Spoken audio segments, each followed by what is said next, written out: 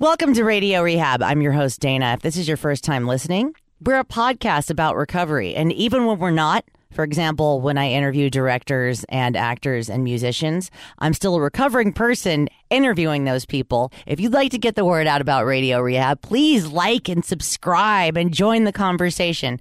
Yesterday, we left off with John talking about how his life was becoming unmanageable. He's basically at step 1, but he's still trying to control his disease at this part in the story. Let's see how that works out for him and find out how he gets sober.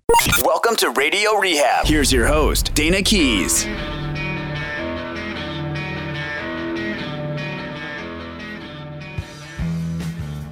I was trying to explain that to somebody who's not an alcoholic, who recently drank a lot and then was going through, because alcohol is a depressant, so it'll depress anybody. And then the person the next day was just feeling so depressed and with a slight hangover and going, God, when you were drinking, why would you keep drinking when this is how bad you felt? I'm like, that's why I kept drinking, because that's how bad I felt. Like, that's the difference, I think, between a normal person and an alcoholic.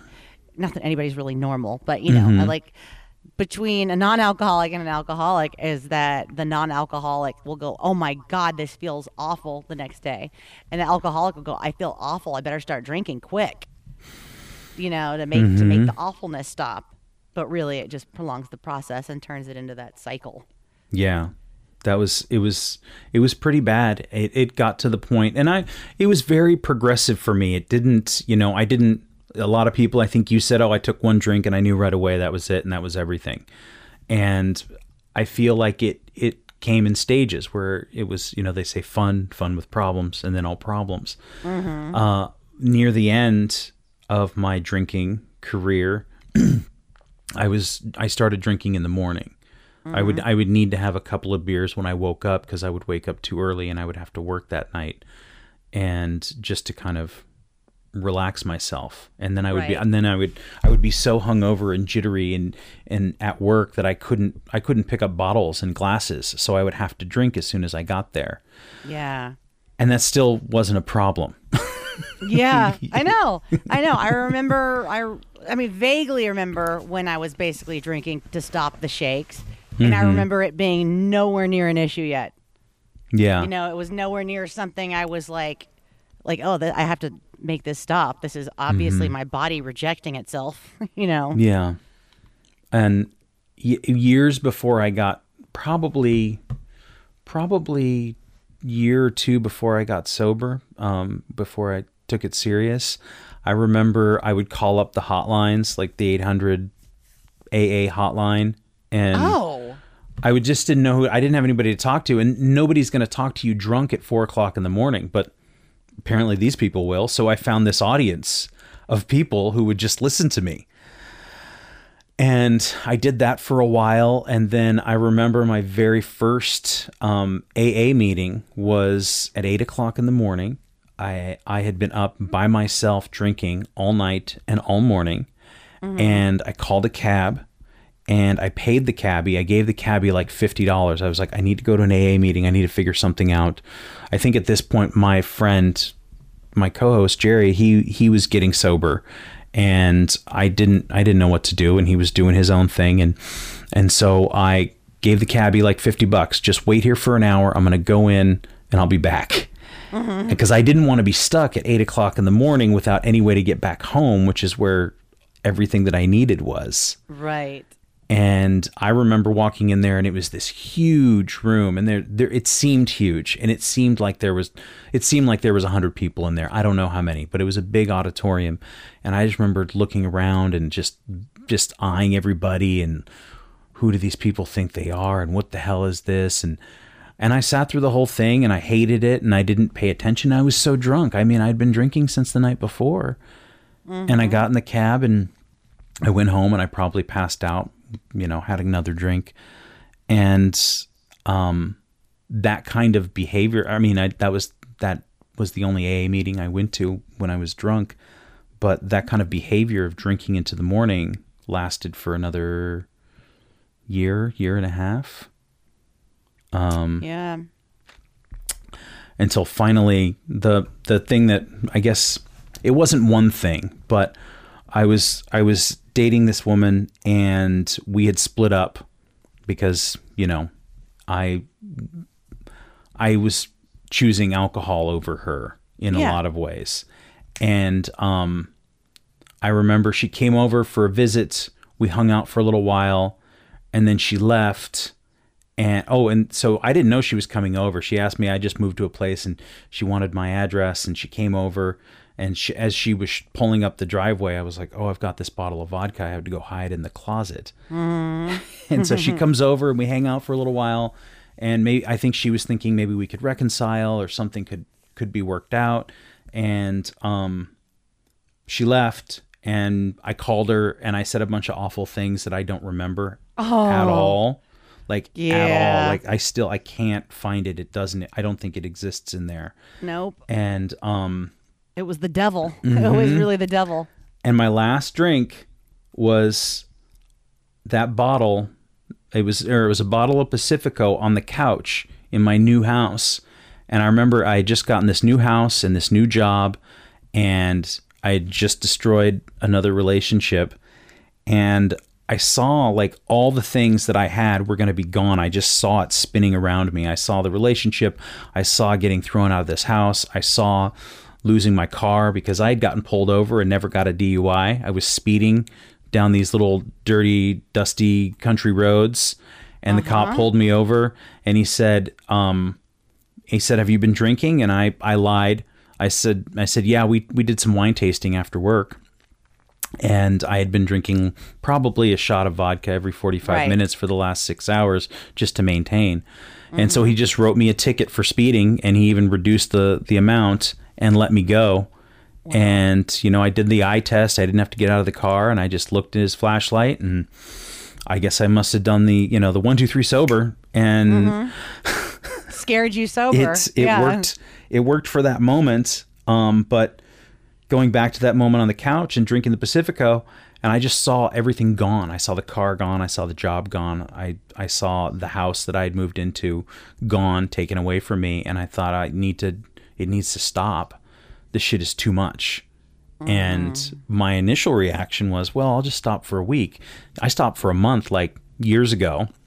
And I stopped for a month years before that. So, I mean, I'll do a week, and I'll just clear my head, and I'll get the hangover out of me, and then I'll figure it out.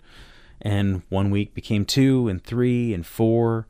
And during those weeks, were you just dry, or were you just going dry to meeting? Oh, okay. No, wow. I didn't know what to do. Did you have any kind of a physical detox?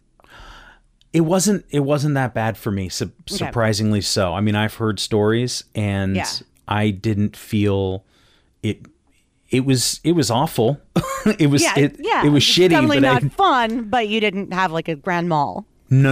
I didn't have any of that business. I just remember sitting in my room and drinking club soda and watching TV, and just like, as long as I don't leave this room, I'll be okay. And that was like months. And then a friend of mine got me to go to a meeting. He had gone to this meeting, and I'd moved into the place that he lived, and he had left me a big book in the side table. And so, and I never really looked at it. And so he's like, look, just go to this meeting at the community center on Sunday morning. Just go. I said, fine, I'll go. But I said, I'm not gonna set my alarm, but I'll go. And so, I know, right? Stupid things. That's so random. That's so funny. I'm not going to set my alarm, but I will go. But I'll go. But I'm not going to set my alarm. But I wake up early anyway, so I think, shit, I got to get up and go. Right. So I get up and go, and I drive down there, and I'm like, if I can't find this place, like I walk in the front door, if I can't find this place, I'm going to leave. If I don't see anybody to talk to, I'm going to go. I'm just trying to find some excuse for me to get back home. And of course, I find somebody, and of course, they show me where the door is. And of course, I go in because I promised somebody else. I was never one to do things for myself that were helpful. It was always like, yeah, I'll come to work because you're going to pay me, or I'll do something for somebody because I said I would do it for them, but never for myself. And I remember walking in the room. I remember sitting in the back and sitting on the couch. And I don't remember if I cried there or if I cried after. I just remember being very emotional and like very angry and sad. And I mean, there was a lot of it. Like, is this it? This is what I've become. This is what I do now. I sit in a dirty couch and listen to old people talk about alcohol, and it's like, shit, man, you know, it was a lot. But I went. And that couch is filthy. I've been to that community center. It is filthy, but I do remember times feeling so low, I actually put my head on one of the pillows. Yes. I was like, well, I really don't care anymore, do I? But I did it that first time, and then it became this sort of, I think in a way it became, at first was a new crutch. It was like, I gotta go at least once a week. Again, I didn't have anybody to talk to. I didn't talk to anybody. You didn't. So you didn't make any. You didn't connections. Did you identify as a newcomer? Or, I mean, I know it'd been a few months. How long had it been? 2 months. A few months since you drank. Yeah, like 2 or 3 months. So you didn't identify as a newcomer? I don't remember. I think I finally did at one point, but it was really awkward because I didn't want people to get to know me, and yeah, oh yeah, I was holding resentments toward guys who gave me their business card that first day for years. So I was like, you don't know me. I don't want your business card. Dude, what do you think I am? I don't want your help. And so that went on for many, many months. For probably 3 months, I would just go once a week, and I thought that was all I needed, and I'd figure it out on my own, and I would be fine. You know, there was no, I didn't need to talk to anybody. I didn't want to talk to any of those people. I didn't like those people, and I didn't really belong there. I was just trying to figure out, I was very skeptical of the whole thing. Right. You know, and then finally I reached out to somebody, and they got back to me way too quick. They're like, yes, yeah, we can meet in 2 days. And I was like, wait a second, I just sent you a message on Facebook. I didn't know you were going to call me on my cell phone of the number I gave you. Kind of more of a text person, if you don't mind. That's what it was. That's what it was like. And my attitude at first was absolutely like I was investigating this thing. I was very closed off about it, and so I was very suspicious, and that's what I told the guy who eventually became my sponsor. I said, I'm just trying to figure this out and see if this works for me. I don't think it's gonna. I really don't think it's gonna, but whatever. And he was great, and he was cool with me, and he understood, and he said, that's fine. You know, if you figure something else out that I haven't thought of, let me know. And wow, that's a good one. You know, and I think I remember he said he had me write out. He gave me a question as a homework assignment one week, and he said, what is your, like, what is the big problem you have with God and spirituality? And I wrote, like, I must have written 6 or 7 or 8 pages on this one question, and I think that's when things started to open up more for me, was writing it down. Oh, so it wasn't so much the question, that specific question, as it was the fact that you were getting thought to paper. Yes. Okay. Yes. So, and of course, you know, I was very skeptical of God and whatever that meant too, and so that was a big block for me. And now I'm just like, well, you know, whatever you want it to be, man. Like, you know, it's your own personal thing. But that was the beginning, and he was really, really, really helpful in just being easy with me, because I think if it had been any sort of tough love or you need to do what I say, or I think I would have just walked away from it, to be quite honest. I totally understand that, because, you know, you have to specifically know a person to know what they need. And in my earlier recovery incarnations before this time, a lot of tough love was doled out when I was a teenager who appeared tough but really needed love, and I needed to be held. And it just turned me off. It turned me away from the program. Well, I mean, I turned myself away from the program, but that didn't work for me. But this time when I came in, it was kind of the opposite. I'm like, who is way older than me, has a buttload of sobriety, and is going to call me on my shit, you know, like yell at me, but in a loving way. And of course I found the perfect person. Well, and you told me too before that you had grown up in this a little bit, and so you had some idea. I definitely, because my dad was an AA. Yeah, totally. Yeah, I had been around it and I had seen it. But that also, it was, you know, and there's a whole thing about this that we talk about, but that was contempt prior to investigation, and I am the king of that. I mean, my whole life, like ever since I was a little kid, like I'll tell you about you. And just because I had been in some AA meetings with my dad by force, not like just because I was hanging out when I was like 11 years old.